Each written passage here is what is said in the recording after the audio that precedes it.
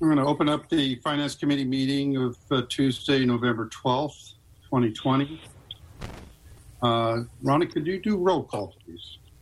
Yes, Trustee Abalata. Here. Trustee Bouquet. Here. Trustee Chiquin. Here. Trustee DeVries has an excused absence. And Trustee Peterson. Here. We do have a quorum. Thank you. Do I hear a motion for the minutes, approval of the minutes? I make a motion to approve the minutes as submitted from our last meeting. Second. Okay. All those in favor? Aye. Okay, thank you. Let's move on to item information discussion items. The first report out is from our Chief Financial Officer, Kim Miranda. Okay. Share my screen here.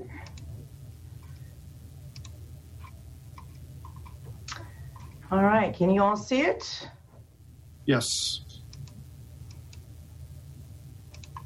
All right, so the first couple of slides are the CARE or COVID funding relief slide. A couple changes since last month, not a whole lot. Let's go to page 2. We did receive $77,000 in September from CHA, so that was nice to see. And we did have to do a filing. We did it last Friday, and it was just a required filing, and it allows CMS to get an indication of what the impact COVID had on us financially. There's been a lot of new guidance coming out. I think I talked about this over the last few months, whether we're going to look at lost revenues, whether we're going to look at, losses from COVID, or how we're going to measure it. And currently they're coming up with a kind of a combined approach. And I think they asked for that filing, which was based on net patient revenue comparisons, to see if that might be a better judge of how to determine, who gets to keep how much more money might still be in the works. So I just wanted to give you all an update. We did file that. We did work with our auditors to do it. In the filing, we excluded the settlements we got from the county that were received in the last part of FY20 because it didn't relate to that same period.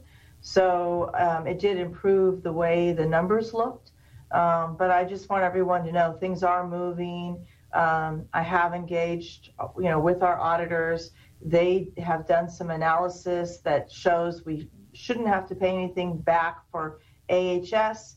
We're a little bit at risk for AHP, but it's not a lot of money. And it's really, it's kind of arbitrary to just take June 30 as your measurement date because the pandemic is still going and who knows, what the future holds. So anyway, that's kind of an update on the COVID relief. Any other questions? Okay, so here's the COVID expense slide. We're currently estimated at about 18.8 million, and most of that is coming from the COVID leaves of absence. There are 11.6 of that funding. There are other items that are not in here, most notably pharmaceuticals. And you might say, well, why aren't you putting those on here? The reason why I haven't is because they're actually being provided to a patient that we are getting paid for. So we kind of set this structure up based on FEMA rules. So there is the potential that they would say, okay, the incremental cost for a COVID patient is refundable. If they do, we have the information, but it's not in this file. Any questions on expenses? All right, so here's the volume highlights. We're just as a reminder to everybody, our budget does not contemplate COVID. We opted to just build a budget based on our run rates and what we thought was going to happen next year. and not layer the impact of the pandemic. And the reason for that, again, is we have no idea how long the pandemic is going to last. We don't know how much more relief funding we may or may not get. And it just didn't make sense to create our own crystal ball and then try to measure against the crystal ball versus our history. So we decided it's much cleaner just to do our budget based on what we think would have happened had we not been in the pandemic, and then that way we know the actual impact of the pandemic. So if you look at this, you can see that our census and our discharges and days are all down. You can see that our elective and ED cases are particularly down. You see that in the outpatient surgeries, and you see that in the ED visits and trauma cases. And those are more elective. In some ways, obviously, traumas are not, but with people sheltering in place, there's not as many traumas happening. So anyway, those tend to be our higher reimbursing types of work. So that does disproportionately impact our bottom line. You can also see down there in the skilled nursing that, we have fewer discharges, and that again is due to the quarantines required. On the clinic side, we didn't budget for telehealth. The telehealth was approved for the duration of the emergency or the pandemic, and we don't know for what period of time that we will continue to be reimbursed for telehealth. Again, just to remind everybody, the telehealth charges are less than the in-person charges because we tend to build our CDM somewhat on what it costs to provide service. So if you're not needing rent, it can be less expensive. It doesn't impact reimbursement, though. That's just the way we charge. So it just kind of distorts the gross charge, which you'll see here in a minute on the next slide. And then I started adding payer mix recently. It's something that I want to, monitor if there's any shifts. And so, we've now got the mapping all figured out, and we've got a team that's watching the mapping. So I wanted to put it on our radar. The next couple slides are coming from Epic. These are comparisons between AHS and our peer group. And our peer group in these slides is safety net providers in the United States. So Epic customers decide if they're a safety net. They report to Epic they're a safety net provider, and so they would be included in this comparison. Mm-hmm. And I've shown this a few times before. You can see on the HB side, that's hospital-based charges to the left. We never went down as far as the rest of the peer group, and that's because of who we are. We've got John George that remains fairly full. We've got the skilled nursing that a lot of other institutions do not have. And then they came back up faster than we did, but still not back to normal. And then you can see the week of the strike, 10/10, how our charges really dropped there, the 29.7. And then now we're 12.5% below compared to the rest of our peer group at 2.4. So that's I guess about 10% below where they all are. And the other interesting thing about the slide is you can see a cumulative variance there, 402 million. And that's since March 1st. And that, for us, we really saw it mid-March. But for Epic, they used March 1st as the start date.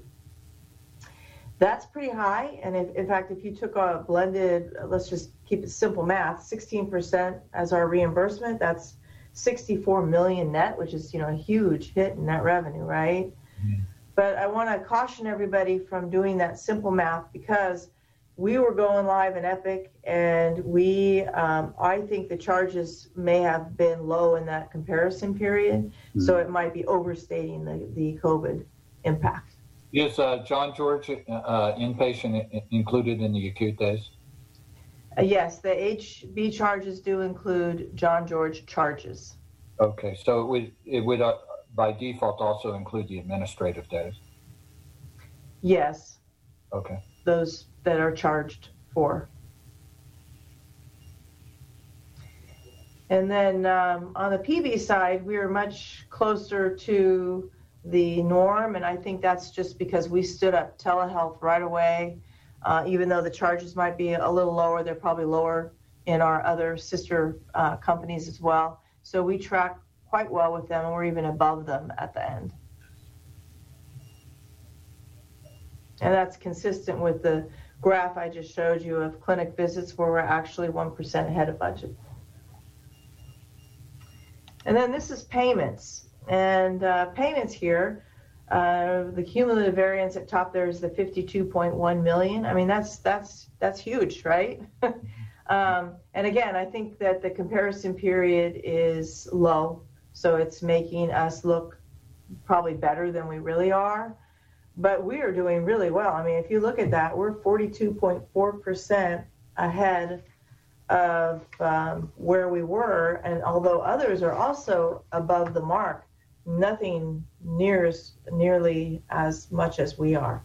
And this really is catching up and stabilizing Epic. On the PB side, not as much variance, but again, we are ahead of our peers and doing quite well since March 1st.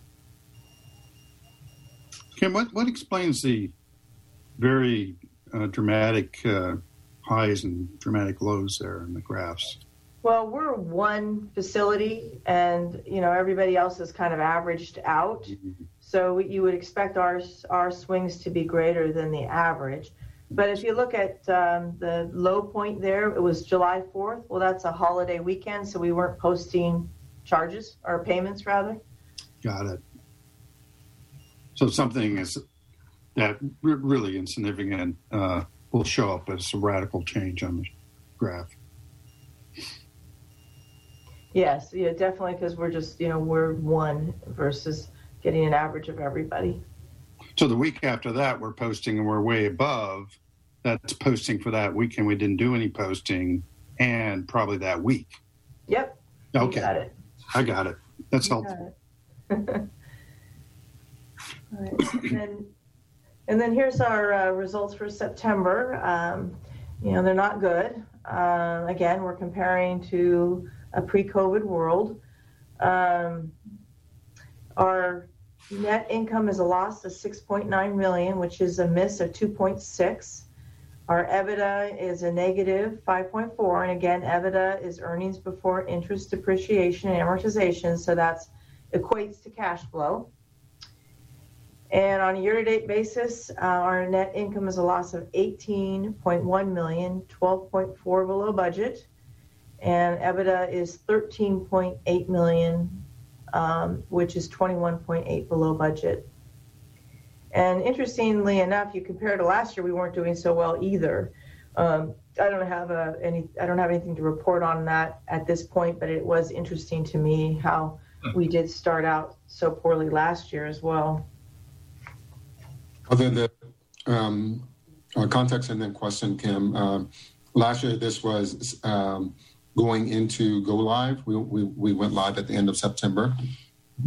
And so there was a significant amount of time devoted to training, end user training, right before we go live, both on the clinical side and the financial side. And so there was definitely a lag in our AR that was already occurring even pre go live, associated with getting ready for go live. And so, and that really was from July all the way through. So it's kind of the cumulative is supported by that versus obviously a pandemic this year. A question for you, Kim. So just to clarify for the board, comparing to budget, this is to the interim budget, right? Which was pretty much break even. Where when we redo this, there's going to because the final budget was passed in October, the subsequent ones will be adjusting them to the permanent budget, right? That is correct. This is the last month on the interim budget. The timing of cash flows. You can see the budget here for our month is pretty much break even at 273, break even EBITDA. But you can see year to date we're at almost 8 million. So whether that's going to mean that when we do the final budget, are those, it doesn't, what it looks like to me is we're not going to see that much more of a hill to climb because we already had 8 million built in the first few months. Thank you. So yes. And thank you for that explanation. I was thinking in my mind that we were capitalizing all the IT salaries that would, may have offset some of that, but you were right, DeVecchio, the training's not, you don't capitalize the training costs. You can only capitalize build costs. So yes, that makes sense. So here's the revenue slide here. If you look at gross patient revenue, we are down 8.8%. And you would expect there the professional fee services, because we're pretty much a little ahead of budget, that variance wouldn't be there. But this is where you're seeing the fact that the gross charge for a telehealth visit is less than a gross charge for an in-person visit. So it's giving us a negative variance there because in our history, we didn't have the lower telehealth charges to trend. So that's why you're seeing that, and we didn't take COVID into account when doing the budget. The other thing I wanted to note here is the collection ratio at 16.2%. It's slightly below our year-to-date of 16.5, but it's quite a bit below the budget year-to-date of 17.2. And just wanted to remind everybody that we did have a budget spread issue that will be corrected in the final budget. So that 17.2 is not a good comparison number. And yes, we're slightly behind at 16.2. However, we built in a lot of rate increases, and our budget software is not sophisticated enough to allow us to say, okay, Blue Cross is going to start in January or Blue Shield in March, and behavioral health, we'll get that pickup in December. It can't do that. So we just have to deal with the fact that it's a blended average, and we will be a little low during the first half of the year, and then we'll come back and we'll give reports on how we're doing in regard to our negotiations. The other variance there is other government programs, the 1.142. Again, that's another budget spread problem in the interim budget. And basically what we had intended to do is show the settlement money from the county coming in December. We did that last year. We got 23 million.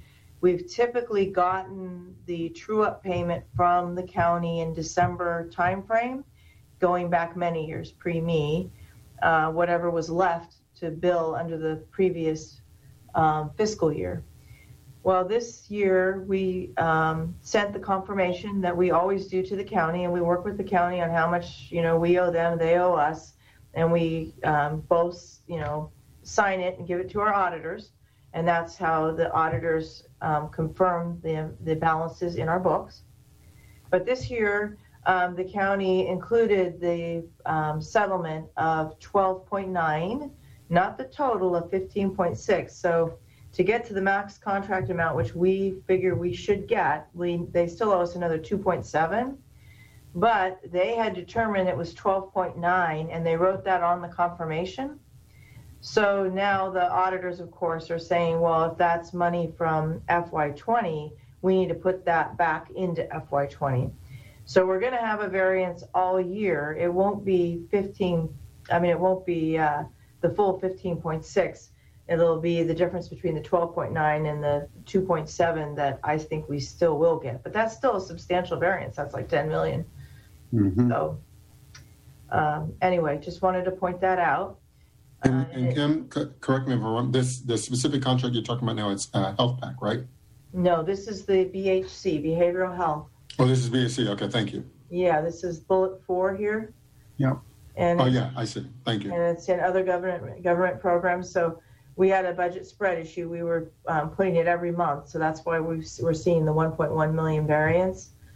But the reality is we're not going to get that money in we were going to get the cash, but we're not going to accrue the revenue. It's going to go back into FY20. Got it. Yeah, that was kind of a surprise because that's not how we've ever handled it. So that was something that was unique to this process. And, you know, some of it could be that we're just more on top of our game. We're getting our stuff done sooner. And so, you know, the county, you know, had already had an estimate, so they wanted to include it on the confirm. Mm-hmm. Here's the expense slide. So our operating expenses are 89.2, which is 3.5 million below budget. You'd expect to have lower costs because our census is down. There's really three areas that have a material variance. The first is purchase services. It's positive 1.7 million. That's being driven by two major things. One is a reclass. So we've been working with IT to differentiate between regular staff and contract labor. So regular staff that we are filling in is registry cost. If it's for a special one-time agreement or, you know, for some project that we're bringing help on, then that's belongs in purchase services. But we really want to get a handle on what the number of FTEs and the cost to run the operation on an ongoing basis. So they've done a lot of work, and we've reclassed year to date almost $1 million, 900,000, and it's now in registry. The rest of the purchase service variance is coming from increased laundry costs, which is COVID related. And actually, you could say all of it's COVID related because even outside medical services and emergency food and shelter that we provide is lower when our census is lower, if we're seeing, you know, a fewer volume of people. And the other variance is the timing of collection fees. We are delayed at getting accounts over to our bad debt collectors. It was something that we thought was automated in Epic, and it was not automated. So they were only getting the accounts that were manually getting sent to them. So we've gone through this huge process to fix that, and we're doing that now in Epic. And then we also have the issue of the fact that we have to go dark for at least a month and then more when we archive our legacy AR files. We've got to make sure they're balanced, so we freeze them. And when we freeze them, we don't have up-to-date information. We don't have, you know, the current payments people have made, so we froze our statements. So this is working itself out, but we are seeing some timing differences on some of our fees. And then materials and supplies, this is also COVID related. And I talked about this when at first when I started with the COVID expenses. They are missing some of these items that we spend in the regular course of business. There's the antiviral drugs that are specific to COVID treatment. We spent $800,000 in the month of September and $1.3 million year to date. Those are all drugs that my understanding is we did not use or buy before COVID. And then there's additional cleaning supplies and lab reagents as well.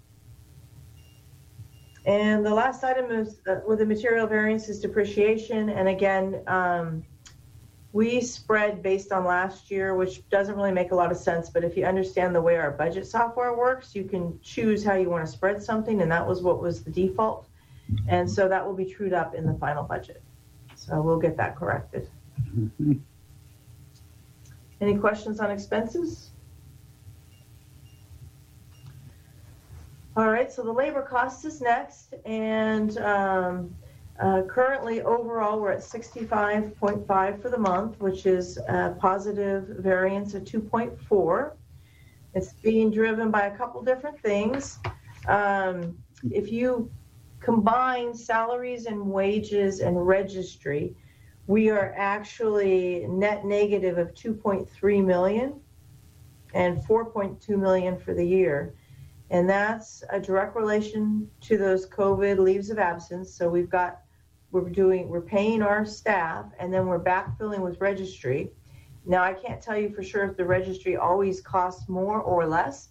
We've done some analysis that historically has said that there's not that much difference in the rate. In fact, it might be a little bit cheaper on registry. During the COVID pandemic, I'm not sure that is going to hold true. We have to pay travel and a lot of other costs as well for these people. I think County Redmond reported that registry was more expensive now because of the demand from so many corners, right? Supply and demand. Yes. So I don't have the latest on it, but I would bet that it's probably more expensive than it was. And the last time we did the analysis, which was when I first got here, so maybe 9 months, 10 months ago, it was actually cheaper for registry. So, but I have a feeling that you're correct, that it probably has gone up. And then in regard to retirement and benefits, the benefits is also mostly COVID related in the sense that our own staff are postponing elective surgeries. So we're seeing a lot less claims from our employees. And then the retirement is a result of the actuarial report we received for ACERA. So we had higher investment returns last year. So now our share of funding goes down over the long term based on the actuarial estimates. Any questions there? And the reverse would happen if the stock market fell apart. Yes, which that is actually why for the last year definitely, our pension costs were so high and why our collection ratio went up so much. So, it was 76 and 20. I don't know what it was right offhand in 19 or 18, but I know when I was looking at the MGO report, that was one of the reasons why our cost structure went up, was because those expenses went up. They're always moving. Yes. And then here's the FTE trend. We usually have quite a big gap in these lines, especially if you even go back before this. Epic is playing into the fact that the lines were a little closer there in the November-December timeframe. But now we've pretty much eliminated the vacancy factor, as I'll call it.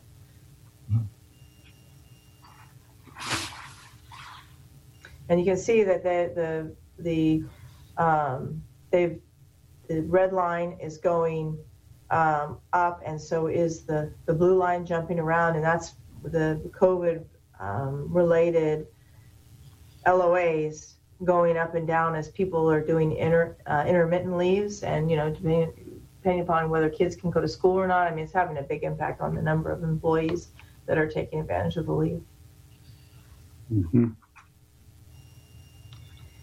And then this is the balance sheet metrics here.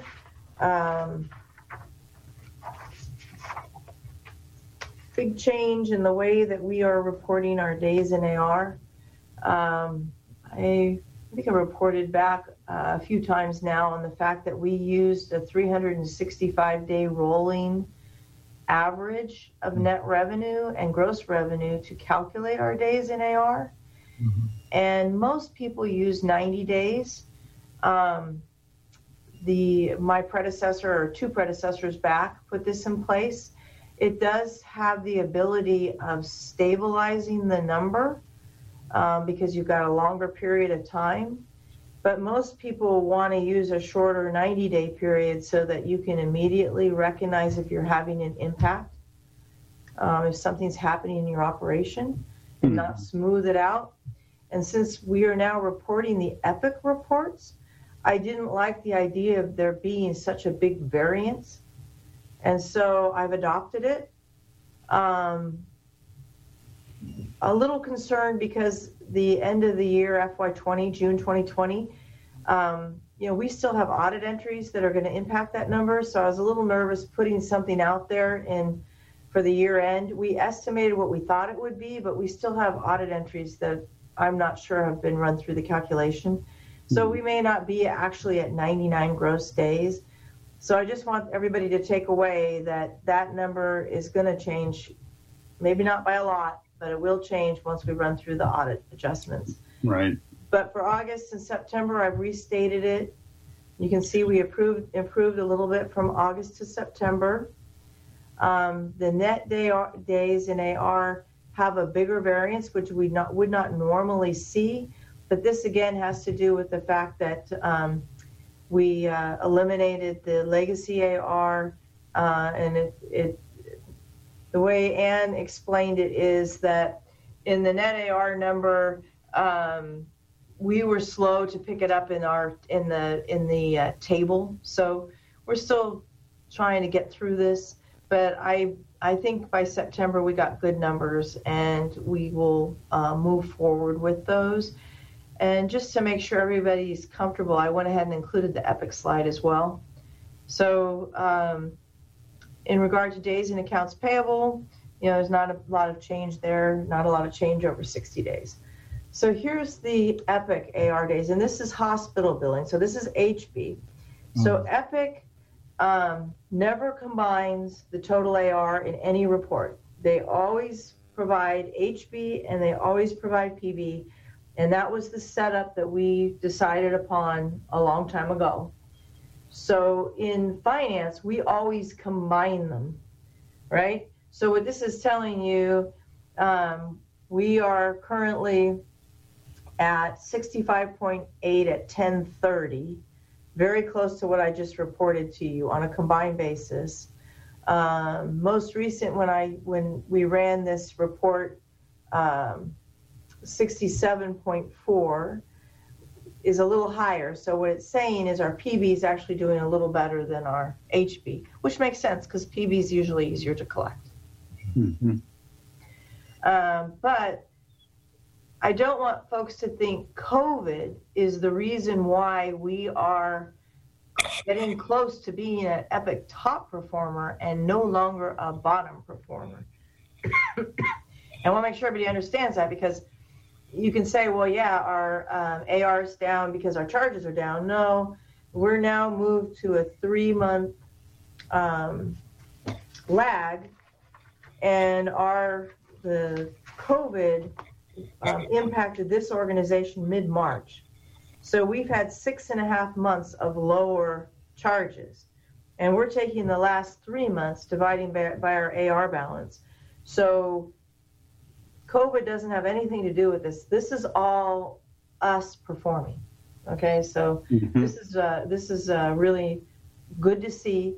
When you combine cash collections and you combine this, you've got the two best AR indicators you could have. Right. Good progress. Yes, they're doing a great job.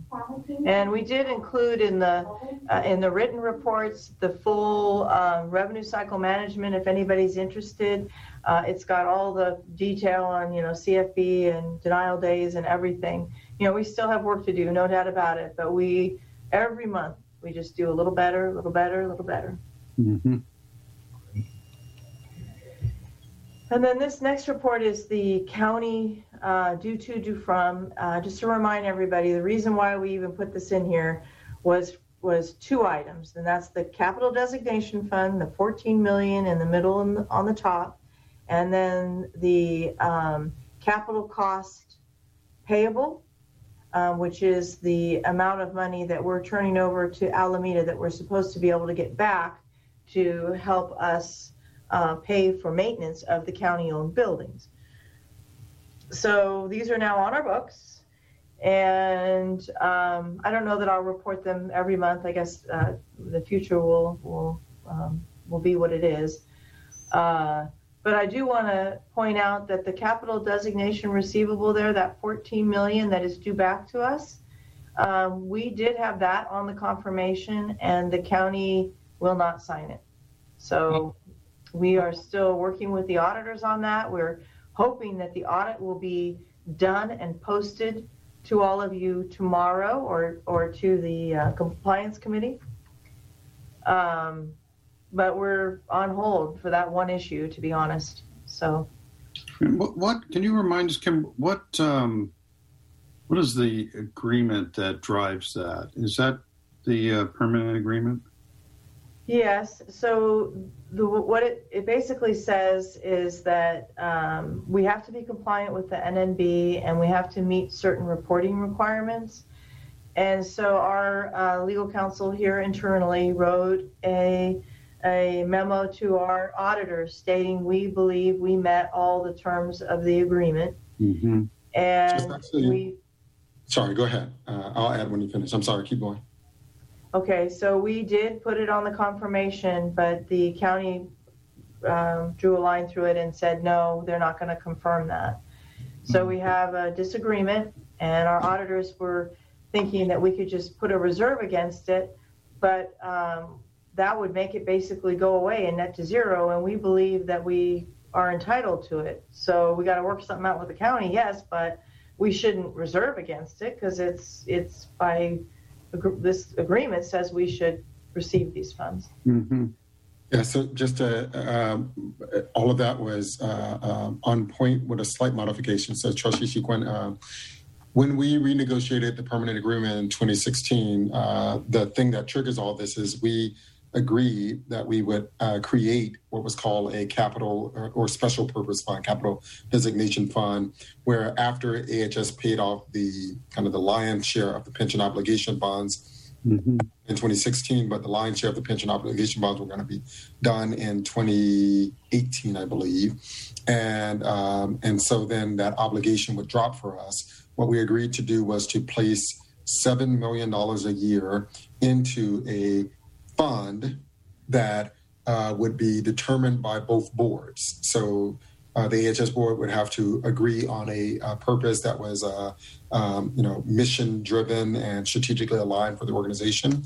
That request would then go to the county, and the county would have to agree to it for the funds to be used for that purpose. So when we decided to go with Epic, and we were coming up with quotes for how much it would cost and then how would we pay for it, the administration asked the board to consider over the 10-year total cost of this, which was about, if you recall, about $200 million, that we would have about $70 million of that that could be that could be taken from this strategic reserve fund that we were going to start to fund at the same time. So $7 million a year that could go into a fund. If the board agreed to use it that way and the county agreed to support it, we could immediately turn those funds back around and just purpose them for funding the EHR. We presented this to you. We then presented it in a joint meeting between the county and the board, and there was tacit agreement that was a good and an appropriate use of the funds. And then we went through the process. The AHS board approved the request to use the funds for that purpose, and then the county then subsequently, a couple of months later, I think 2 months later, signed off on that plan. When they signed off on the plan, that was when additional stipulations were placed on it in order to get it. And that was actually then when the capital cost funds, the ones in the second group here, came into play. The request was, you can use them for this purpose, but in order to do them for this purpose, there were a couple of obligations that were not yet determined. And then you had to turn these funds over to the county. Because that caught us by surprise, we went to them and said, we were totally comfortable turning those funds over to the county. In fact, we were already planning to do it, but we wanted to make sure that the funds would come back to the system to be used for the purposes of that they're intended to reinvest in the facilities that AHS operates. So that then became an agreement that's sort of reflected by this, that second part of the group here. We would pay the money out, the money would come back, and we had to figure out how to make that happen. The first part, though, I think it was a set of 4 conditions that we would have to meet on an annual basis in order to then be able to draw down those dollars. One of them was we had to stay on budget, I think it was, for the program.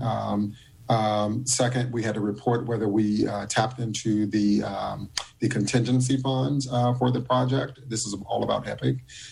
Within Epic, right? Yeah. Yeah. So it was stay on budget, and I believe I'm a little fuzzy on the first one, but I think that's what it was.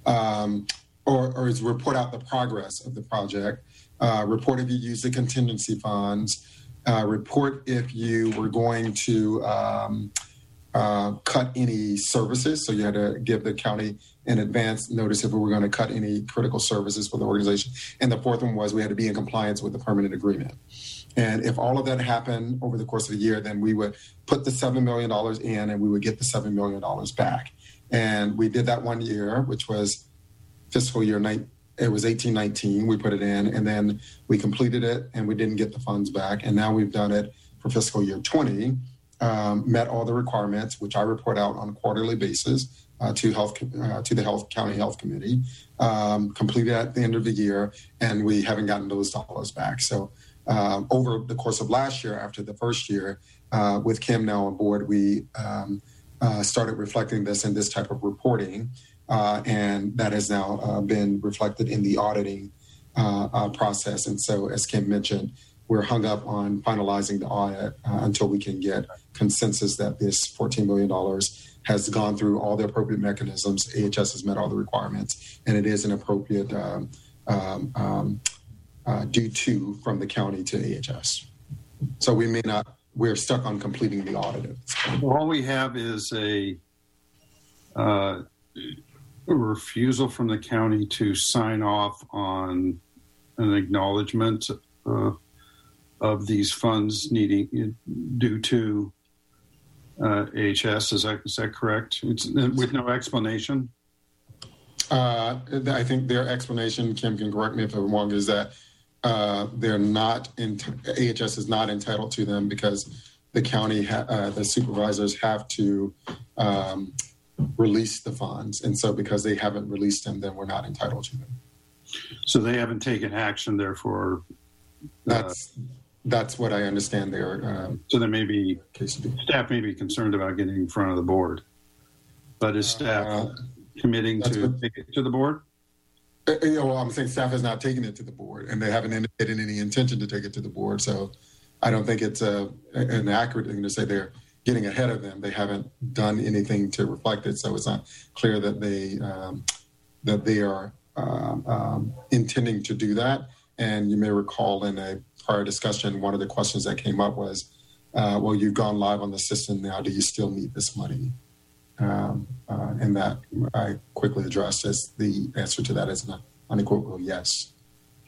Right. So this is capital dollars, right, that we need for, well, it's related to Epic, or is it other than Epic? Hold on. Yes, it's a special purpose fund. It's dollars that we generate every year from operations.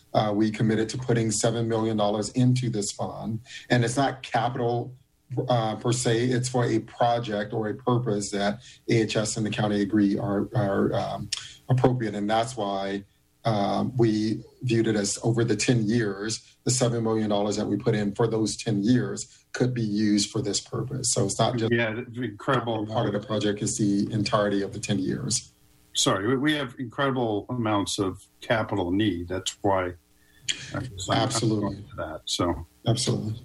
Oh, the other dollars. So the other dollars in the second group there, that's capital for reinvestment in AHS run facilities that the county owns. So that's what that second group of dollars is there. So okay. So this is an unresolved issue. It's unlikely to be resolved anytime soon because it has to go on to a Board of Supervisors agenda. So I'll put this on my list of items to encourage the next board to address. Yeah, at this point, it looks like it may actually help, unless there's some faster resolution or at least agreement that the audit or the ability for this board to finalize the AHS audit may be unfeasible at this point and may go to the subsequent board to have to address. Right. Unless we want to assume it's a loss. Unless you wanted to assume it was a loss, yes. That's always a possibility. Wow. I don't think we should consider it a loss. I think we need to push it on. Yeah, I think people's words ought to be their word, you know. I would agree with that. It impacts our net negative balance. So. Any other thoughts from anyone? Trustees? So what's the pathway for discussion with the soups on this one? Maybe Kim has some thoughts, but at this point, I don't know that we are having, the conversation at this point is at an administration level. So it's between, our auditors, our external auditors, and the auditor controller office, maybe the county administrator office as well, but certainly auditor controller. Because the other thing is, I think our audit, because we're in the consolidated treasury, impacts the county's audit, which is one of the reasons why we need consensus on what we're reporting and then what they'll report, I believe. I think it's just at this point, we are intending to reflect this to you.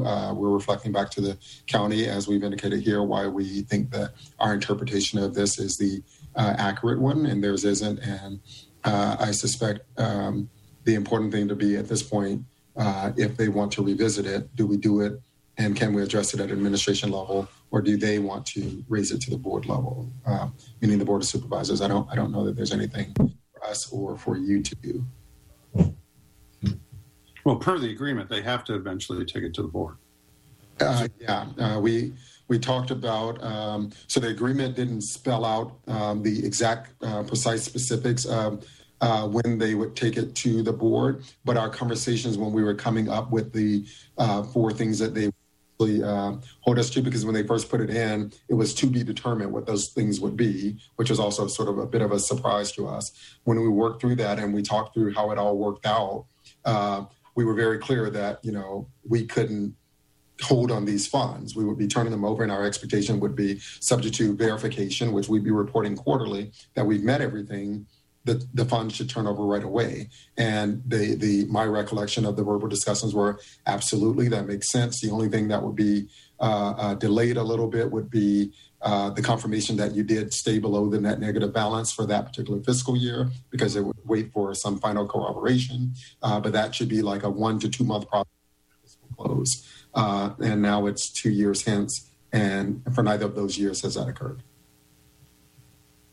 Just a logistical point is that we do have a special meeting scheduled on the 17th for the sole purpose of finalizing our audit. And so I think we'll need a little bit. Yeah. So thank you, Trustee Abalata. So because it's a special meeting, we've been querying to see if we could actually have it, but we haven't actually scheduled it. I don't believe. I could be wrong on that, but that would be when we would endeavor to do it. And it was all contingent on being completed with the audit. So if we're not completed with the audit, then we won't need that special meeting. Got it.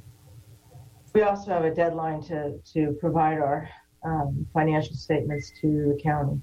Correct.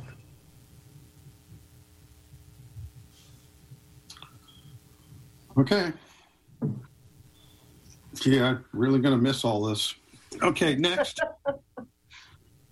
Okay, so the next is the cash. You can see there in June, I was thinking, okay, I'm starting to see the hit from COVID. Our cash is going to go down similar to what our charges went down. And then lo and behold, it didn't happen. We started doing a great job catching up, getting our claims out the door and reducing our denial rate. So, the cash collections have exceeded what we had in our forecast, which is a good thing because we've had some additional expenses.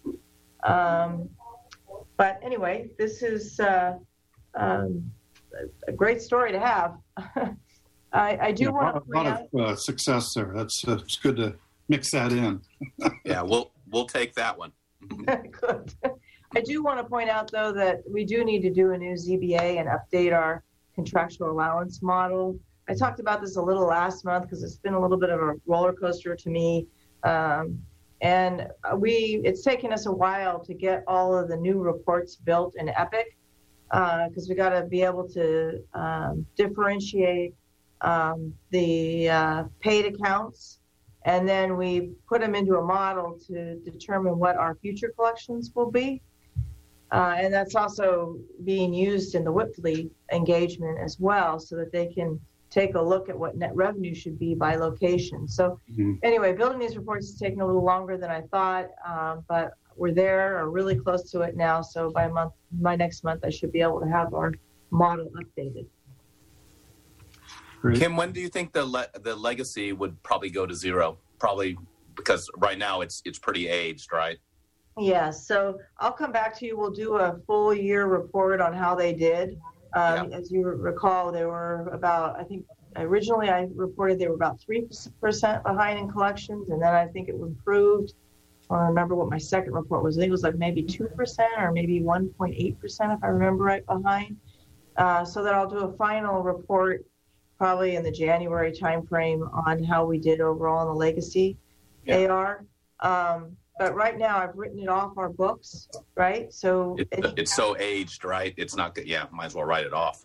That's what we did. So any cash we receive will just come in as additional cash.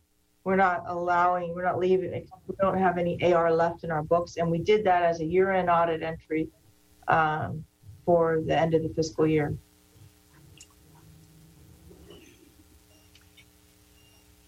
So this next slide is the supplemental programs, and I almost didn't include this because, again, the audit entries are going to roll forward.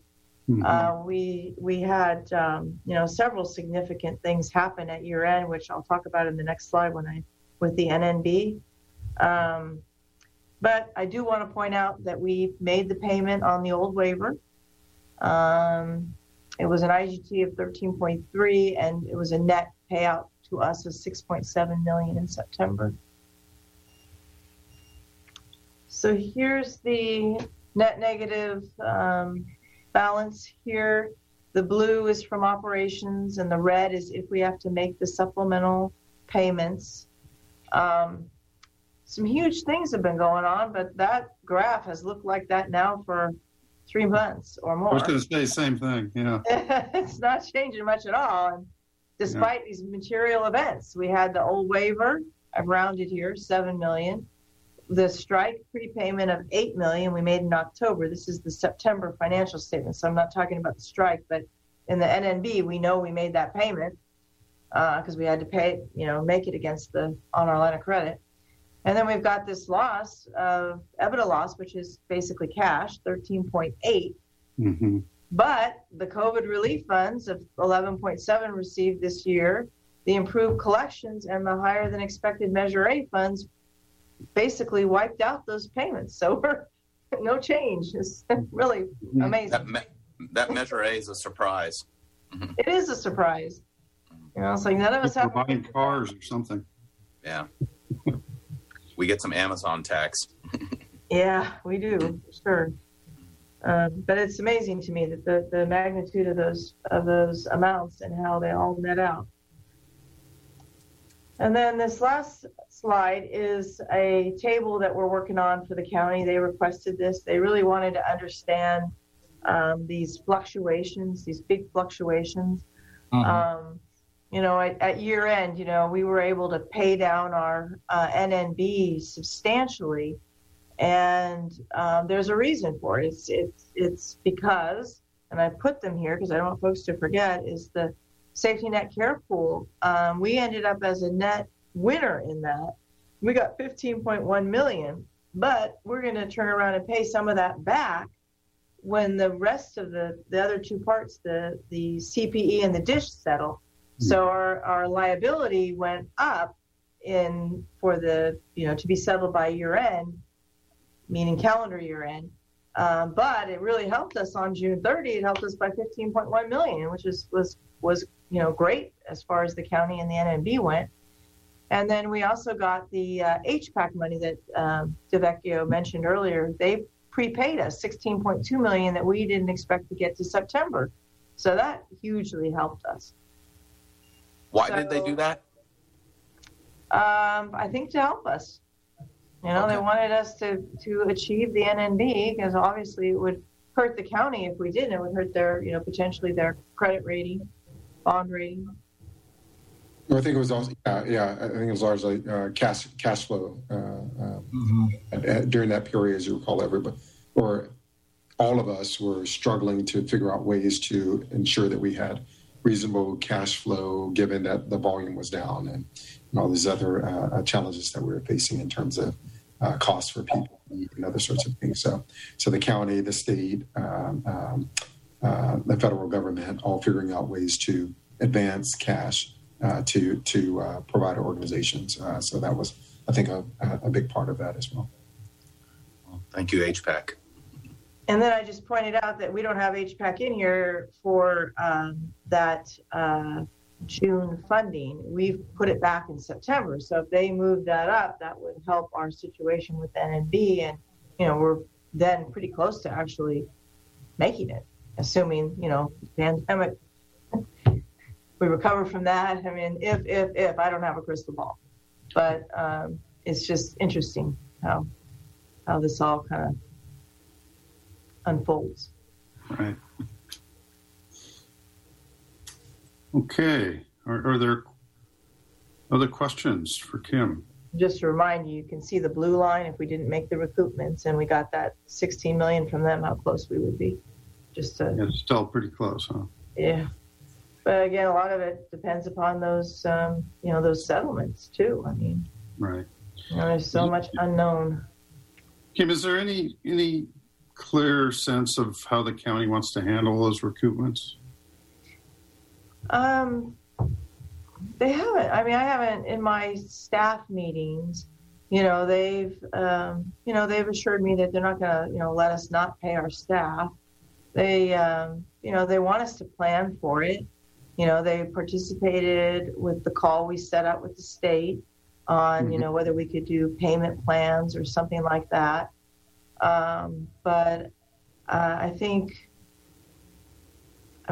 that's all I can say. I don't know what their position is on them, other than the fact that we haven't gotten a demand for payment yet. So, we'll figure it out when we get it, so to speak, which is, obviously difficult for an organization that's trying to plan for it. But yeah, I think that's there are major consequences. That's one of the big ones. I think also it leaves me just with the giant sort of accounting question, because I don't know how you can have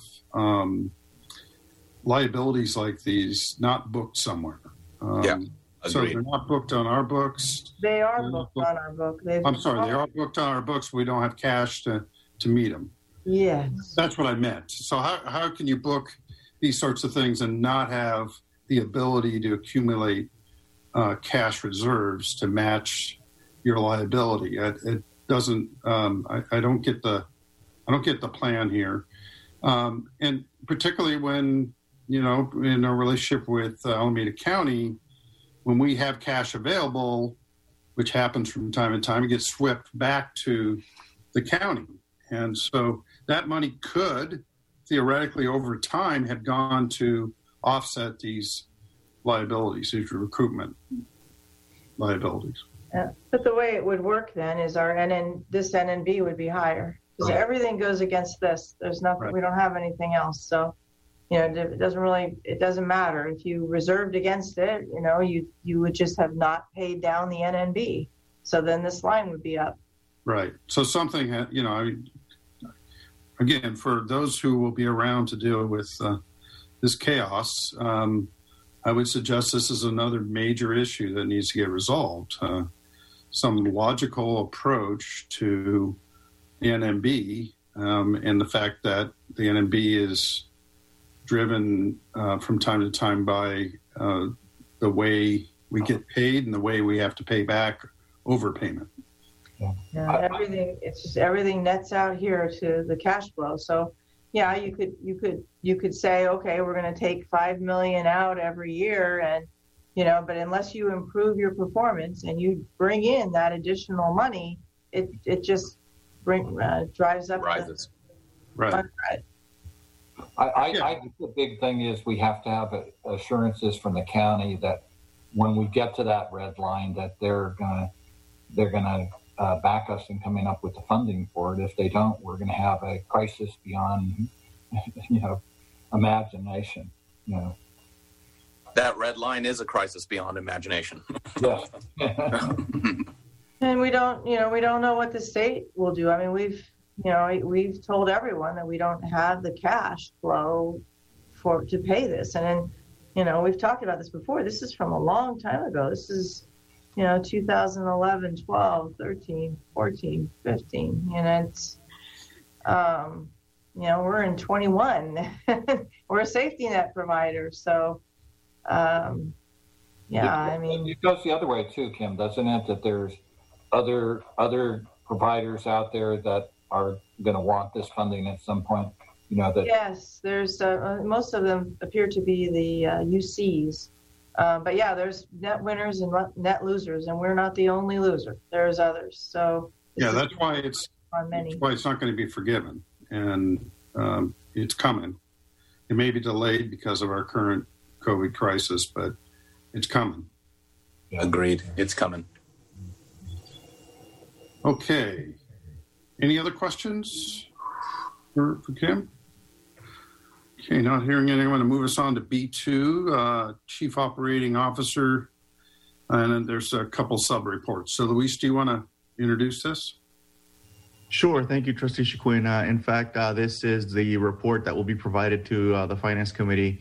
I know that my apologies for the header. It still says QPSC report, but it's actually the operations report that we're presenting to the Finance Committee that will be done by our CAO of ambulatory, Dr. Barbaria. So she's on the line here, and I'll kind of turn it over to her to have her walk us through her report here. Great.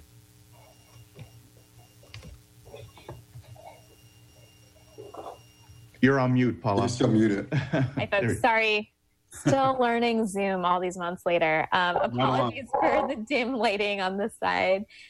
And for the title change. This is my first time in the new format, so we'll definitely get that header teed up for the next time. So I'm assuming you guys all have the report in your packet, and then I'll just share it. So if anyone wants to reference anything, we can look at it together. Mm-hmm. So I think I'll go through highlights, but please interrupt me, and otherwise I'm happy to take questions at the end as well. So in terms of the operational overview, a few things to highlight. So we in Ambulatory have really been trying to deepen our commitment to lean and process improvement. So our VP of Ambulatory, Catherine Horner, has engaged our sort of FY21 strategic plan using this lean A3X matrix format planning tool. It took me, I had to stare at it for 3 hours in a brightly lit room before I fully understood it, and can now kind of walk people through it. But it basically helps us align sort of our true north metrics, which are on the left, with our sort of key strategic and tactical and operational, our key strategic initiatives, which are up on the top. And then the pillars are on the left, and then the true north metrics are on the bottom. And then over to the right, there's about 40 different tactics that each roll up into one of our major initiatives for the year. So as you can imagine, for this year, a lot of our work is really built around population health, preparing for the next round of QIP that goes live in January, really solidifying and strengthening virtual care. We know we had to do a fast pivot when the shelter in place got started in March. There's still a whole host of improvements if we're going to make sure that our video and telephone visits are equally accessible to all of our patients. We're still working on the behavioral health changes, which all of you are aware of, really having improvements in access and revenue cycle, partnering with Kim's team, and really leveraging Epic to drive those changes, to name a few. So if we go down to sort of the numbers and sustainability, you will see that, across our clinics, primary care and specialty, but especially primary care, we are actually above budgeted visit volumes for this year. And I will say, telehealth is the clear driver for that. It is amazing. We have talked in this meeting and QPSC for years about our no-show rate. And all we had to do to get our no-show rate down to 0 was offer patients a telehealth option. Because it really is so much more patient-centered and patient-friendly. Our patients love being able to stay at home, not have to deal with transportation, childcare, work, and squeeze in, their 20-minute visit with their provider from the comforts of their own home or workplace. So our no-show rates for clinics that are booked via telehealth is almost 0. It's not quite 0. Sometimes we have a disconnected number or two, but we're almost always able to reach all of those patients. And so that's what's driving some of these remarkable numbers that you are seeing. We are slowly ramping back up. We've delayed a lot of care in both primary care and specialty, largely procedural visits. so the proportion of patients we're scheduling to be in person is increasing, and we are seeing no-show rates increase as a result of those changes. Paula, this is Taft. Quick question. Can you give me a little bit of insights on any national dialogues on pay parity for televisits versus standard in-person visits? Where's that dialogue going? That's a great question. And I don't know I think Tangerine's on this call too. She can probably weigh in on the policy angle better than I can. But from what I've heard, in current state, we get paid the same amount for both telephone and video visits as we do for in-person office visit. And that includes not just our primary payer, whether that's managed Medi-Cal or otherwise, but also the FQHC wraparound rate, which the federal government had to recognize. And we all remember for FQ clinics, the bulk of the payment does come from that wraparound rate. So at the federal level, I have not actually heard of much dialogue about continuing that pay parity, including for FQ beyond the federal emergency period, which is going to expire at some point. I'm optimistic that given the results of the election and hopefully with changes that may happen in CMS in the new year, that there may be more interest in alternative payment models and that kind of dialogue. There had been a bill, I understand, in front of Governor Newsom to sort of enshrine that pay parity, which I think would have affected the primary payers, but not necessarily the FQ wraparound piece of it, which was not signed for a variety of reasons. And so, we'll see where the dialogue goes. I personally feel that we'll see if we can get telephone visits in there. I think there's a lot of reasons certainly to have better pay parity and certainly higher payments for telehealth than we have right now. A lot of the arguments previously have been that, video visits are a much more robust method, obviously, clinically and operationally for the patient compared to telephone. And that is why traditionally outside of this public health emergency, telephone visits have never been reimbursed, even under some of the telehealth legislation that's gone through the state. Tangerine, if you're on and want to add to that. No, the only thing I would add is that the state actually is looking into this issue, even though the governor did not sign the bill. They have formed within health services a committee specifically looking at what might be feasible for extended telehealth reimbursement under the current construct, and more importantly, what that cost would be, given the fact that there might not be federal dollars to continue it. Thanks, Tangerine. Paul, next question to you. Our operational models, our historic models and our staffing models are built on in-person visits. Can you make comment about how this is making you think about new paradigms of staffing? Yeah, absolutely. I think as soon as we get certainty, we could probably, make more firm commitments to the model.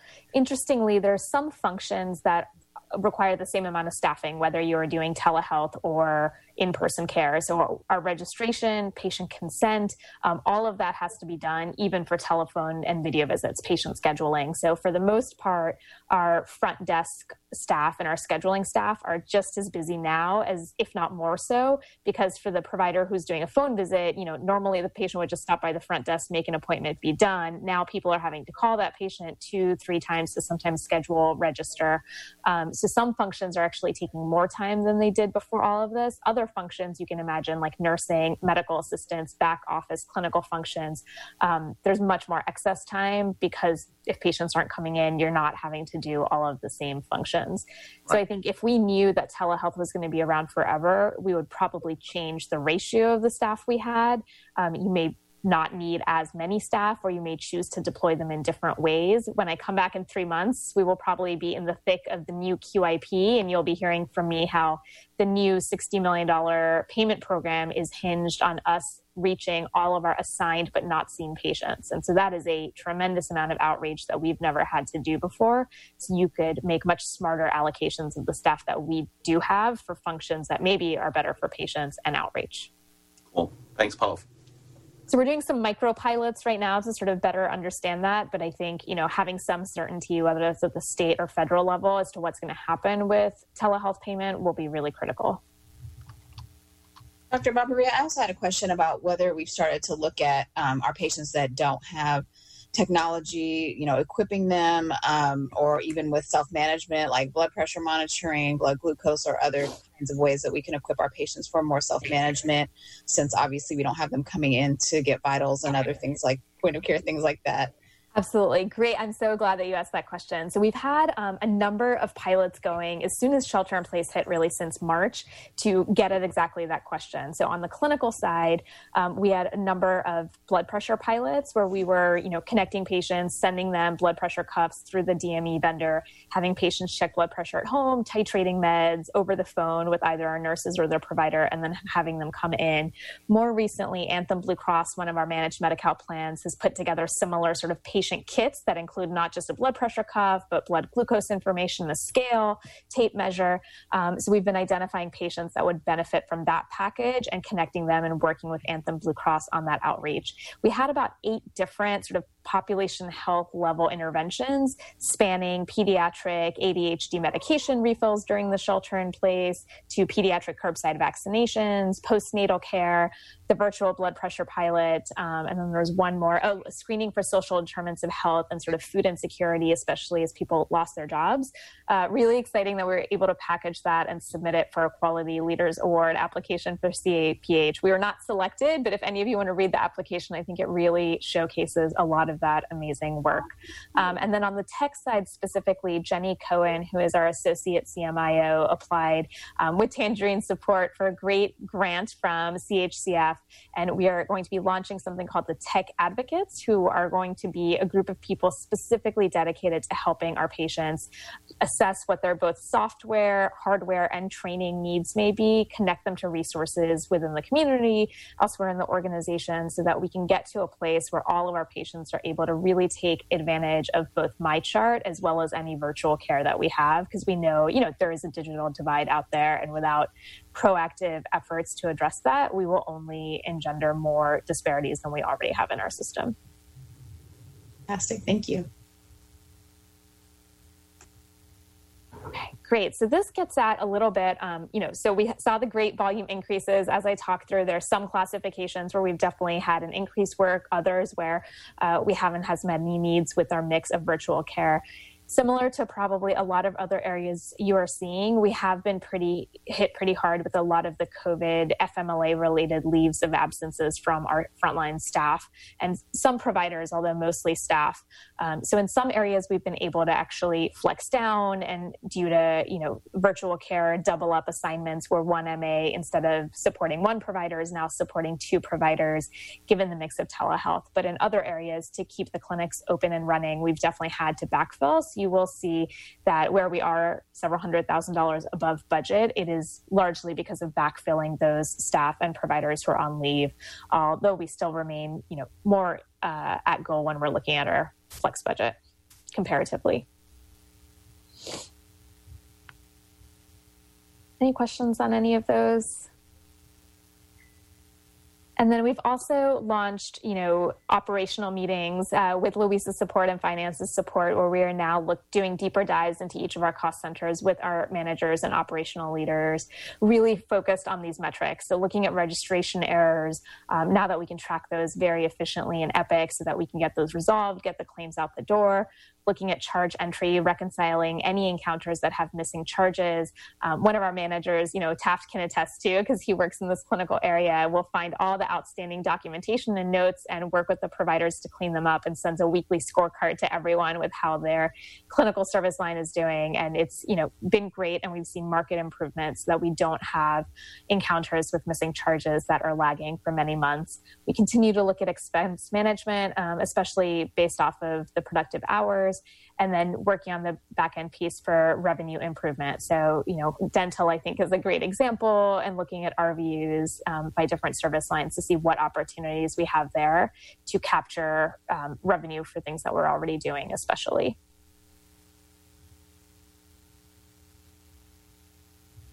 And then you'll see in the dashboard, which you also have in the packet, I think for all the metrics that we are tracking financially, we're doing well, we're within our targets. The errors in registration at the point that this data was pulled was shortly after our workers strike. And so that is why those errors piled up, because even though, our managers and supervisors were trying to get through as much work as possible those 5 days, there were gaps, and they were prioritizing the frontline clinical care over some of these work queues. Since that time, we've been looking, and the work queues have come back down to goal. And I did put access in here. I remember when I first presented to QPSC 3.5 years ago, and we looked at some of, especially the specialty access, and there were some specialty services that our patients were waiting for 2 years for. Across the board, our specialties have had market improvements.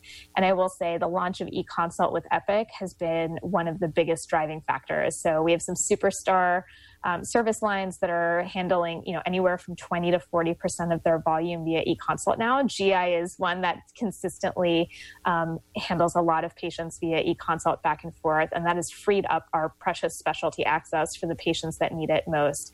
And so if you look at the left column, the TNA and days, that includes the backlog from both internal referrals and patients waiting to be scheduled, as well as CHCN referrals. And you'll see this, I think I pulled this together last week, the RefTrack count is 0. And that is because RefTrack, which was our antiquated external referral system, is now gone forever. And we've now switched all of our community partners over to Epic Care Link, which is part of our Epic platform. So everything can be within one system. And so for every single service line, patients are all seen, within a month or so. And for some of the service lines, patients are consistently getting same week appointments for new patients. Any questions about that before I move on? Paul, I think that's one of the, 3 years ago, we hit the best access we had for primary care. I think we're starting to see that now starting to come to fruition with specialty care, which is a super big deal for our system. My personal opinion is that televisits have bent the curve significantly exactly because of what you said before, which was, no-show rates had been variable from 10 to 50%. Now they're very, very low, and we're really utilizing efficiently those slots. So congratulations to the ambulatory team for helping get specialty access. This was all red a couple of years ago. Yeah, thank you so much, Taft. And it's a huge lesson in. It took a pandemic to get here, but we are finally starting to build our systems in the way that the patients want them, and one could have argued healthcare should have done that 50 years ago, but better late than never. So in terms of quality, I referenced this before. Hopefully we'll have more to report on this, and you'll see in the quality in the dashboards that you have in the packet. Most of our quality metrics are in the red. And so this is a trend that, all the sites in our clinic are experiencing, talking to partners across the state and the nation. COVID-19 has put a significant dent into our quality metrics. It has, when you look nationwide, the number of pediatric vaccinations that we are behind compared to 1 year ago. There have been reported outbreaks of certain preventable childhood illnesses due to poor vaccination rates. Even though we've been doing some of these blood pressure pilots and trying to get more virtual care off the ground, our system is hardwired for patients coming in, getting their diabetes tests, getting their medications, getting weighed. And so this is going to require a complete reimagining of how we tackle all of our preventive care and our chronic disease management. So I've listed here some of the initiatives that I referenced earlier, where we're really going back to the drawing board and saying, what do our patients need and what is going to be our menu of offerings so that we can get that to the patient in whatever way they prefer. And sometimes that may be an office visit, and other times it may be the postal service or a curbside vaccination or mailing them something or having them go to their lab and then following up virtually. So we are doing all of that planning work right now. We're rethinking our sort of quality improvement strategy across ambulatory to be much, still being clinic focused, but then also layering on a population health focus that is not just in-person based, and seeing how we can leverage technology to reach that. So I'm hoping the next time I see you all, I will have a lot of exciting updates in this arena.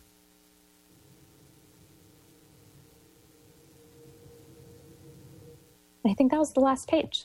So let me stop sharing. I'm happy to take other questions or things I didn't present on that you all are wondering about.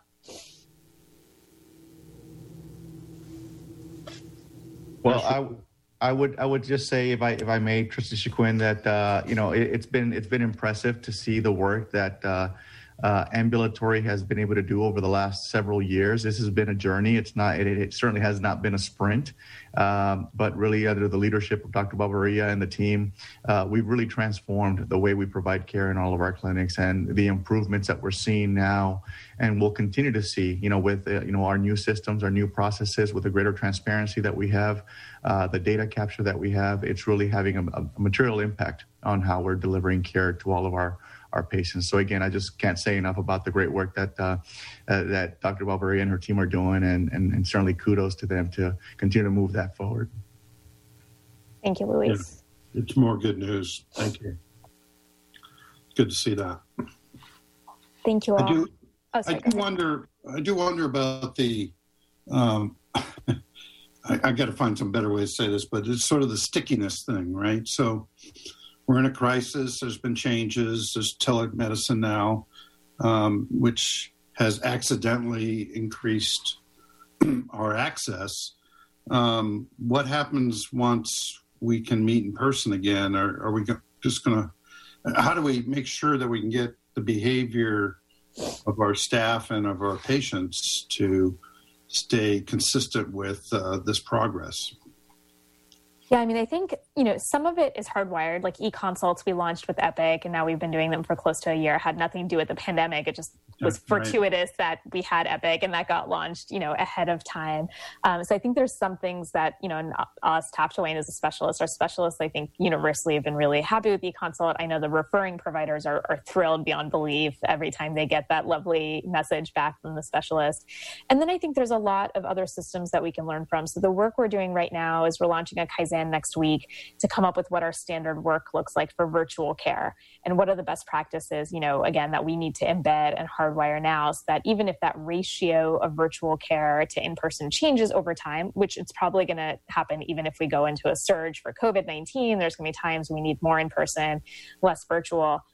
Virtual is not going to go away. Even if the state says you're going to get paid $10 or whatever, we're going to have to maintain some virtual access. And there's systems like Kaiser and elsewhere that have done this for decades. And so, there are best practices. You put those appointments at the start of the session so they don't mess up flow. You make the duration shorter. You have better triage, so you're not putting complicated patients in those appointments. So we're figuring out all of that standard work now so that we just practice it, and that, as we need to adjust the ratio, we can do that, but that the basic foundation of the types of modalities that our patients access care can stay with us forever.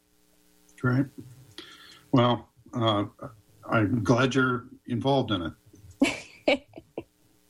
Yeah, I guess my only question. Yeah, I just had a quick question. I also have been surprised at my organization at how well, a lot of folks have taken to sort of the video and phone visits, but I think there's still a population of folks who, are not. And so I'm just wondering if there's any specific efforts to ensure engagement or additional outreach to people that may just be suffering in silence, so to speak. I know nationwide we're concerned about excess deaths from a lot of causes other than COVID, just because people are avoiding the healthcare system in general, and then may also not be engaging in these other ways. So I'm just curious if there's any initiatives that are focusing on that population. Absolutely. So, I think as initially in March and April, we were just scrambling to get all of this set up in place. But, since then, and especially since the summer when the peak went down, we've actually tried to incorporate patient choice much more into our scheduling. So now across the system for both primary and specialty care, we leave it up to the patient. So if the patient really wants to come in, because there are patients who just prefer that face-to-face contact, we honor that. And the provider sees them, even if they don't think they need to come in. And conversely, if the provider wants the patient to come in, but the patient refuses, we'll counsel them that your provider really wants to see you in person. But if all you want is telehealth and that's what makes you feel comfortable, we will give you that option. So I think that's really improved our patient satisfaction and each patient choosing how they want to access their healthcare. And then on top of that, we have layered specific outreach. So we did one of our population health pilots. We got a list of vulnerable patients from Alameda Alliance. And so they had used an internal algorithm to identify patients based off of age, medical complexity, comorbidities that our care management teams that report up to Tangerine and the care transitions team team, as well as some of our ambulatory teams, did active outreach to using a script, screening them for any sort of social needs that they may had, offering to relink them to care with their PCP. So that data, was illuminating, I think, just both in the terms of needs that our patients have, but also just how grateful they were with someone making that extra effort to say, hey, we're aware of you, we're worried about you, how can we help you come back in? And we're now sort of doing a second phase that branched off that pilot of all of our patients with chronic diseases who haven't been seen in some time to more proactively re-engage them in care. Olive, can you comment? I know it's new that you've opened up to offer the option of in-person or televisit. Do we have any preliminary data on the preferences? I have my anecdotal suspicion that it is highly favoring the telephone visit, but do you have any preliminary data from your side? For specialty, it just launched 10 days ago, so I don't have the specialty data yet. We should be reviewing it later this month at the Specialty Operations Council. For adult medicine, we've seen a market increase. And so, that's where I think when we did the audit before we launched, about 10 to 15% were being done in person. And now that number is closer to about 40%. Okay. Anecdotally, in our division, I trained our doctors to ask it, hey, does this work for you? And our anecdotal data is that patients love this. And the downside, however, is just that they love it so much that you lose that. Sometimes you need to physically see the patient. And, when you have someone with swelling of their legs, you can't see that necessarily. Mm-hmm. So we're working with others. We're working within our own division to determine kind of the cadence, maybe only 2 telephone visits in a row before you require. So these are the things, as I'm sure you're dealing with at Roots, where you kind of figure out, because it's convenient for everybody, but we got to remember that sometimes convenience comes at a cost. And I think that's where we are with this. I'm very happy, and by nature, I'm precautiously happy.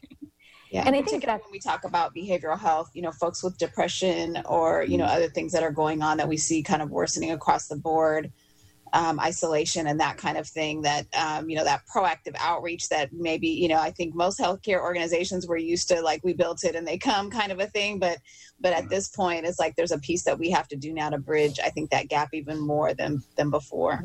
Yeah, agreed. Absolutely. And I think I will say that's where, phone is convenient for us because most of our visits are phone. All of our patients have a phone. Addressing that digital divide to get patients on video is hard. But at the end of the day, video will give us so many more options to really connect with the patient. So, if I were at the state and I was going to make pay parity, I would probably put a time limit on how long you do that for phone visits, because it's in the best interest of everyone to get patients onto video eventually. Olive, can you comment? And maybe I glossed over this data, and I'm going to actually take a tangent and a pause. I'm so happy we're having a quality discussion here in the finance meeting. So, Luis and Louis, thank you for so much, because that's sort of what we're trying to integrate. Olive, can you comment on where we are on MyChart activations? Because that goes to disparities too. Just what Noha was talking about, digital access. Many of our patients don't have hotspots, et cetera, et cetera, et cetera. Can you comment on that? I'm going to call on Tangerine to give us the latest data. I want to say it was at 12% when I looked at it, but I think that data is already a month or two old now among patients who had primary care with us. I will say anecdotally, with the switch to virtual care especially, one of the things we did was train all the providers on how to consult patients about MyChart. So I actually love it because I press a button, I can send the email to my patient, and oftentimes I'm finding my patients will refuse to give other people their email. But if they're like, oh, if you're telling me you're going to send me this thing and it's not spam, and then I can, reach out to you and make appointments and see my labs, I'll do it. So I've had a lot of patients that I've personally activated over the course of the last 6 months who otherwise were just sort of not interested in getting engaged. But Tangerine, you probably have hard numbers. Sure. So let me just say that one of the things that Paula mentioned earlier was the grant that really Jimmy Cohen, as our lead, facilitated through the California Healthcare Foundation. That grant has actually staffed one of the tech advocates in our system. And we've been able to increase the enrollment of MyChart through those advocates. So our goal is 12%. As of last month, we were around 8%. So we've been steadily increasing, and that percentage is really of individuals who are assigned to us. We really want to make sure that those individuals who have us as a regular provider are coming to us on a regular basis. And so we've seen that increase substantially. One of the other things that we did was as a result of the Epic upgrade, which really is changing the look and feel of MyChart to make it more user-friendly from the patient perspective. We've changed our tech advocates to really sort of focus on that and talk about the great benefits of MyChart. I will tell you, however, we still do have people who are resistant to technology overall.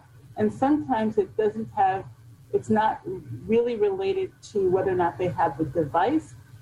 They may feel that they're already on enough devices. They feel that perhaps they have access to their provider and to the information via either telephone or video, and so they may be less inclined.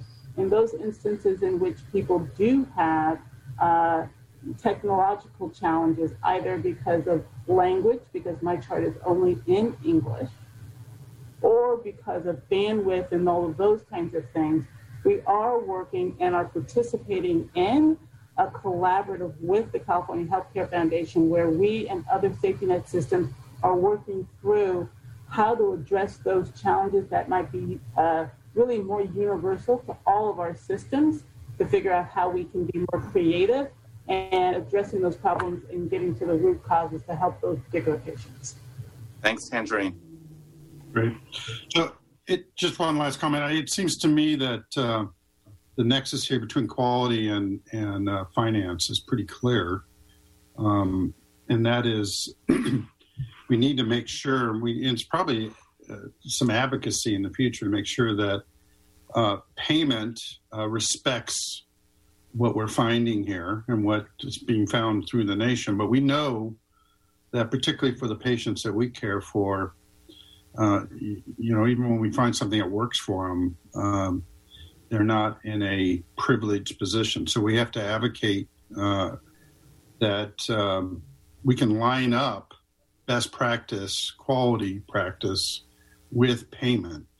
And that may, I hope it isn't a big issue, but, working with poverty for 30 years now professionally, unfortunately, you often have to fight these fights. So I just say that's another issue that the trustees and it sounds like staff are really focused on, but the trustees need to be engaged in that. And that's, to me, the nexus here. It's because, we have to have the investment in technology. We have to have the reimbursement lined up correctly.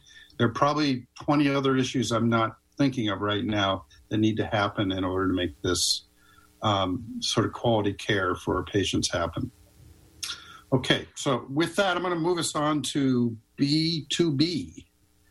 And I don't know if there was a presentation here or just a review of where we were with the dashboards.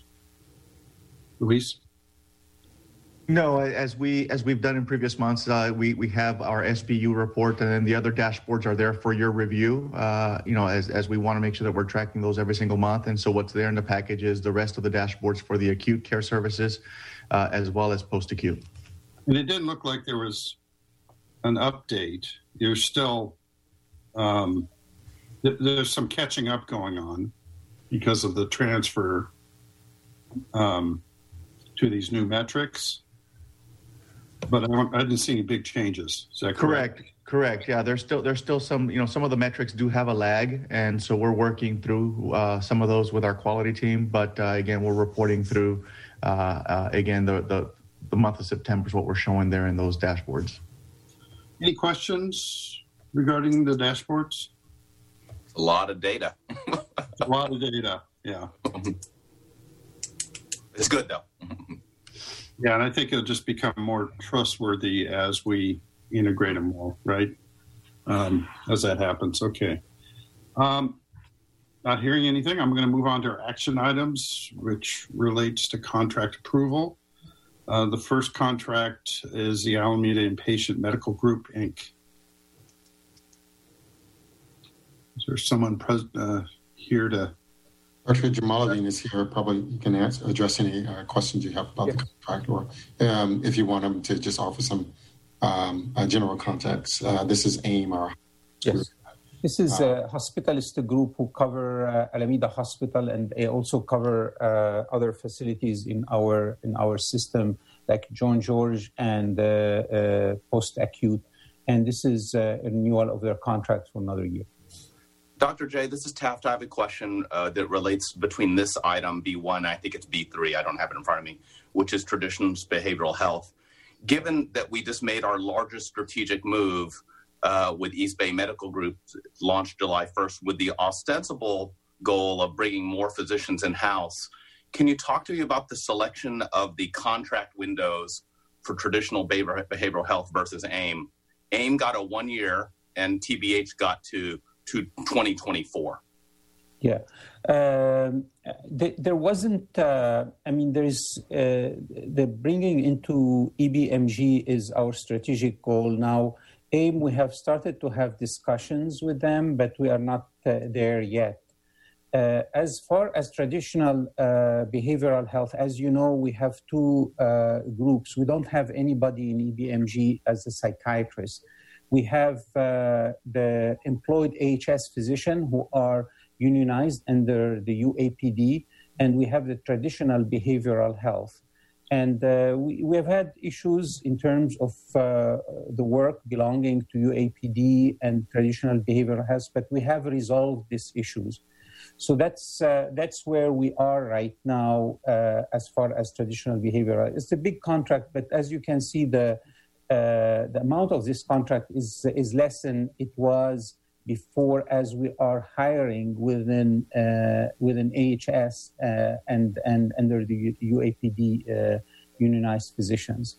So this is how much I can say about this. We haven't really looked in the board yet in terms of the behavioral health service line under EBMG. And I was just wondering, because that gives us, that window becomes 4 years. Do we need 4 years to contemplate that? Again, AIM got 1 year as we're doing this. And these are just the questions. We've given TBH a 3 year. We've given AIM 1 year. And I'm just trying to place this question within the context of the strategy. Yeah. That's a long window. Hey, Ghassan, if I could speak to this, I was working very closely with the Traditions Behavioral Health, Dr. Bouquet. And so, again, as you know, we have two components to this. We have the PES and Crisis Stabilization Unit, which is staffed by our in-house, our Alameda Health System psychiatrists. And then we have the inpatient unit that's managed, and that's what the contract is for TBH, as well as consultations and liaisons, as well as some of our ambulatory support that we provide. And so what we were looking at here, again, and as you said, you identified that the contract is only a 3-year contract, recognizing that it is going into effect at the completion of the current contract, which ends in February of 2021. And so it's a 3-year agreement that we're looking at. We're shifting and we're going into a hospitalist model in the inpatient service. And we've made adjustments to the workflow and the scope of work is being defined for not only ambulatory consultation, but also the inpatient, to ensure that we're right-sizing it. It is a significant reduction from current run rate in previous years and previous contracts. And the reason we have this 3-year agreement is, as you recall, we had there was some work that was being done in the PES where we used to staff that with TBH doctors, and we were working towards bringing that in-house to make sure that we were supporting that with our AHS psychiatrists. For the last 3 years, we've been trying to fill all those positions, and as of today, we still have not filled them. And so, it has proven to be extremely challenging to bring in psychiatrists and to recruit psychiatrists. And so we're giving ourselves time to make sure that we stabilize the PES and CSU, make sure that we have that in compliance with our the agreements that we've made with UAPD and an arbitration that occurred in that regard. And then once we have that in place, we can always revisit and through EBMG evaluate the behavioral health service line. But at this point, although it may seem like a long time, it has been extremely challenging just to fill 14.6 FTEs that we need in the PES CSU. So that's why we wanted to make sure that we focus on that, continue to work on that, finalize that process, giving ourselves additional time here to ensure that we continue services within our John George Psychiatric Facility. Okay, so I wonder if we want to take two of these on and move them to a motion. So C1A and C1C are the two that are related to behavioral health. Do I hear a motion to consider those? Was it 1A? Sorry, I can't see the... Yeah, it's the first one is the Alameda Inpatient Medical Group. AIM. Got it. And that's C1A. And C1C is the Traditions contract. And since you directed your question to both of those, I figured we might be ready for excellent. Yeah. I'm happy to actually. I just had a question. I'm happy to entertain a motion to approve all three, including the other one, the third. There's four actually. Sorry, I looked at it earlier today. SnapMed and Vizient. Oh, that's right. I would make a motion to approve all four. Okay. Now that I've heard answers to the questions. Do I hear a second? Ross muted. Yes. I'm not good at reading. Okay, we have a second, Ross. Discussion. All those in favor of the motion? Aye. Aye. Aye. Okay, we're there. And then we have staff reports written. Were there any questions regarding the revenue cycle? I mean, I would just repeat again my appreciation, our appreciation, I think I speak for all of us, in the hard work being done with revenue and the improvement that's being seen. Any other questions or comments for Kim on that? Kim, did you want to add anything verbally? I think Terry did a nice job in there of just kind of putting, the world from her perspective about how they're celebrating success and how the team's coming together, which, I think is just really nice to see. So really pleased with Terry's leadership and how the whole team's coming together. Yeah. You're getting a CEO thumbs up, but that's the chair.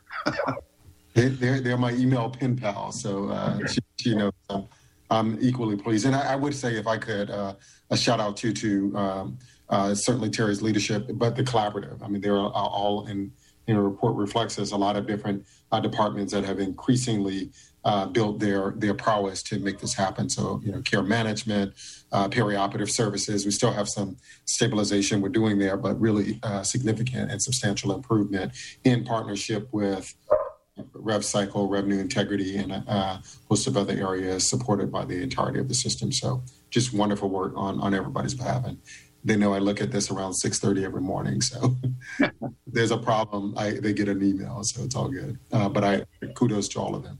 And thanks for saying that, Tobago, because it is everybody. It's the people who are doing procedures and charging for them. It is, IT, it is everybody, because almost every person touches revenue cycle and operations. So, yeah, I have to say, I remember very clearly a year and a half ago, a lot of angst within the system about revenue. I was getting calls from doctors and other folks about the strong desire to be better at this, because people just intuitively knew that we weren't maximizing on the revenue side. And so it's so good to see, after a very painful install in Epic, nothing out of the ordinary, but painful nonetheless, that us to come out of the other end, very much seeming to maximize the advantage on the revenue side. And we also heard today we're maximizing it on the patient care side too. So that's all really good news. And the people we serve really need us to be there in that way. So it's terrific. Really badly. Okay, I'm gonna the last item is a discussion. I don't think it makes much sense to do much planning for the future, given that the leadership here is going to change dramatically starting next month. I will say that I was debating whether to make some chair comments tonight or wait for tomorrow or do it both times. I decided during my report at our full meeting tomorrow, I will make some comments related to what I think the system needs to continue to focus on in the finance area. Any other thoughts or comments from trustees? Louis, would you? I know we're maybe at time check, but would you mind doing it twice, or is that bad? I'll defer it to you. Yeah, I mean, you've chaired this committee for a couple of years. I think we probably can't hear it too many times. It's been your committee, you know. Yeah, sure. I'll try to make it a little briefer, and I will. No, this will be good practice for tomorrow. So I think the first item is obviously the board needs to continue to really focus on reporting from staff. The good news is I feel really comfortable that our CFO and other staff, including Luis, COO, are working hard at providing us reports that are very understandable and can direct decision making. But I think it's really important to watch actual against budget. It is, whether this is the cycle that we start really slow every year or not, it's troubling that we're behind already. I think Trustee Peterson's recent comments about the need to stay focused on the operating margin that we have is worth continuing to discuss and make a practice. Around the NMB, I've made some of my comments tonight already. I think try to be measured, but I don't think it makes any sense the way we're doing business together, Alameda County and Alameda Health System. I don't think this needs to be a blame game. It just is not working. And it's a source of incredible frustration. And for those of us who are committed to planning, it makes planning almost impossible to do because you're always staring down unknowns. And when you're in a state of ambiguity, it's almost impossible to do planning. That's just my experience. You can do reacting, and I think, we're pretty good at reacting. You don't do real good planning, though. Revenue collection is another item that we need to continue to watch, though, as I just said, it's something I think worth celebrating so far. And again, I trust that we have the right collaborative team members involved, but it's so crucial to this system that we need to make sure there's stickiness there, to use my very sophisticated professional language. And along with revenue collection, there's, patient billing, but there's also supplemental income, which I've noticed over the 3 years that I've been here is really another source of ambiguity. It's in such flux. There's so many threats and opportunities that it creates its own sort of whirlwind and chaos. And it just feels like the wheel could fall off the car at any time because some supplemental income source goes away. I take for example DISH. This again, it's a crazy governmental practice of sort of going from year to year to extend something that is sort of essential for the organization. So I think it's for the trustees really crucial that we keep our eyes. The future trustees keep their eyes on this and be very diligent in asking staff to report out. Again, I'm very confident in the reporting we're getting, but it's something the trustees need to keep their eyes on as a part of their responsibility. The next item I have is analytics. And this is something that Trustee Peterson and I have spent a lot of our conversations between meetings talking about. The frustration, and I know this is frustrating for staff too. I think Kim sort of alluded today to it at one point when she was talking about uploading the current financial system in a way that rolls out an expected expenditure is sort of clunky, right? It's sort of, you have to make a choice, and it doesn't do it in a very sophisticated way. The analytics that Trustee Peterson and I have spent a lot of time talking about are program analytics, understanding what's really happening in different cost centers, so that this committee and ultimately the full board can make decisions about where to put resources. And we have incredible loss leaders in this system. We know they're loss leaders. We actually don't know how deep and wide their losses are.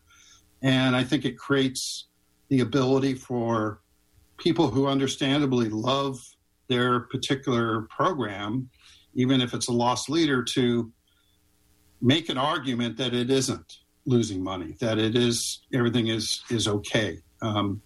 And I understand, I'm sympathetic with those staff members who come from that perspective and other stakeholders.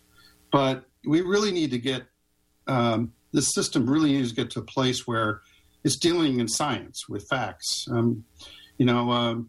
Finance is numbers, and it's not debatable whether a program is losing money or gaining money. But if you don't actually have the data, then you can't get there. So the analytical approach, the analytics along with our financial accounting system will help get us there. And we can see already from the reports we received tonight, how talented our staff is.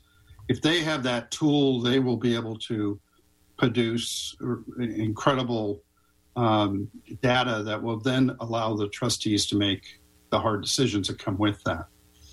And I think of, specifically, I'm concerned about having programs like the IOP and on a larger scale, Alameda Hospital, which has a serious volume problem and a retrofit challenge for the future on the capital side.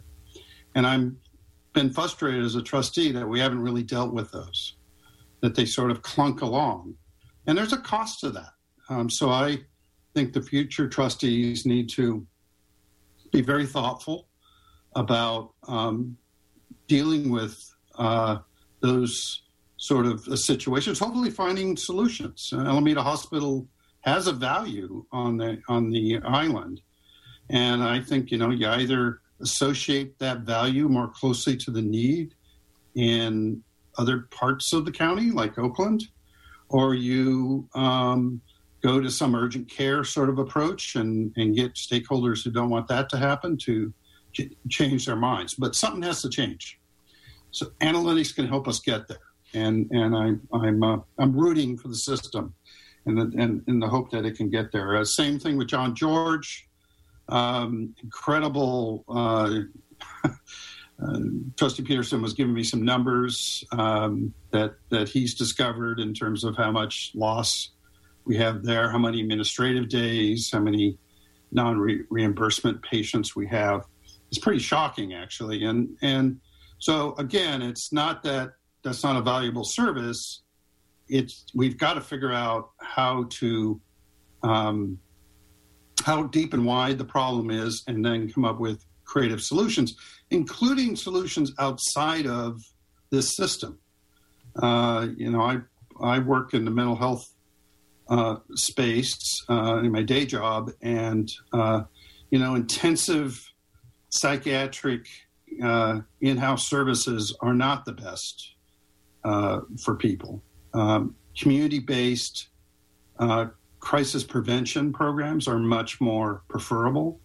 And so buying those services, maybe as opposed to having every bed John George filled, would be an alternative. I'm getting there. Trustee, you asked for it, Trustee Paquette.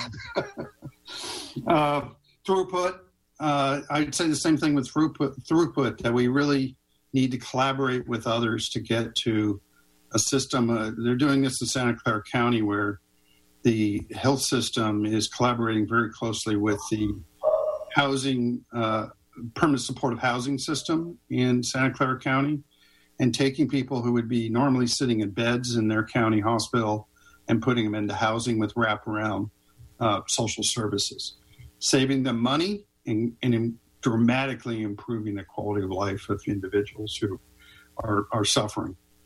So throughput's a big issue here. I think we need to resolve this issue of the release of the $14 million in capital designation. And I think that's just people coming together and coming up with some logical way of agreeing and releasing and not a bureaucratic approach, particularly when we're all in this together. We need to all be in this together. So that's my list. There may be others, but that's the big items that come to me.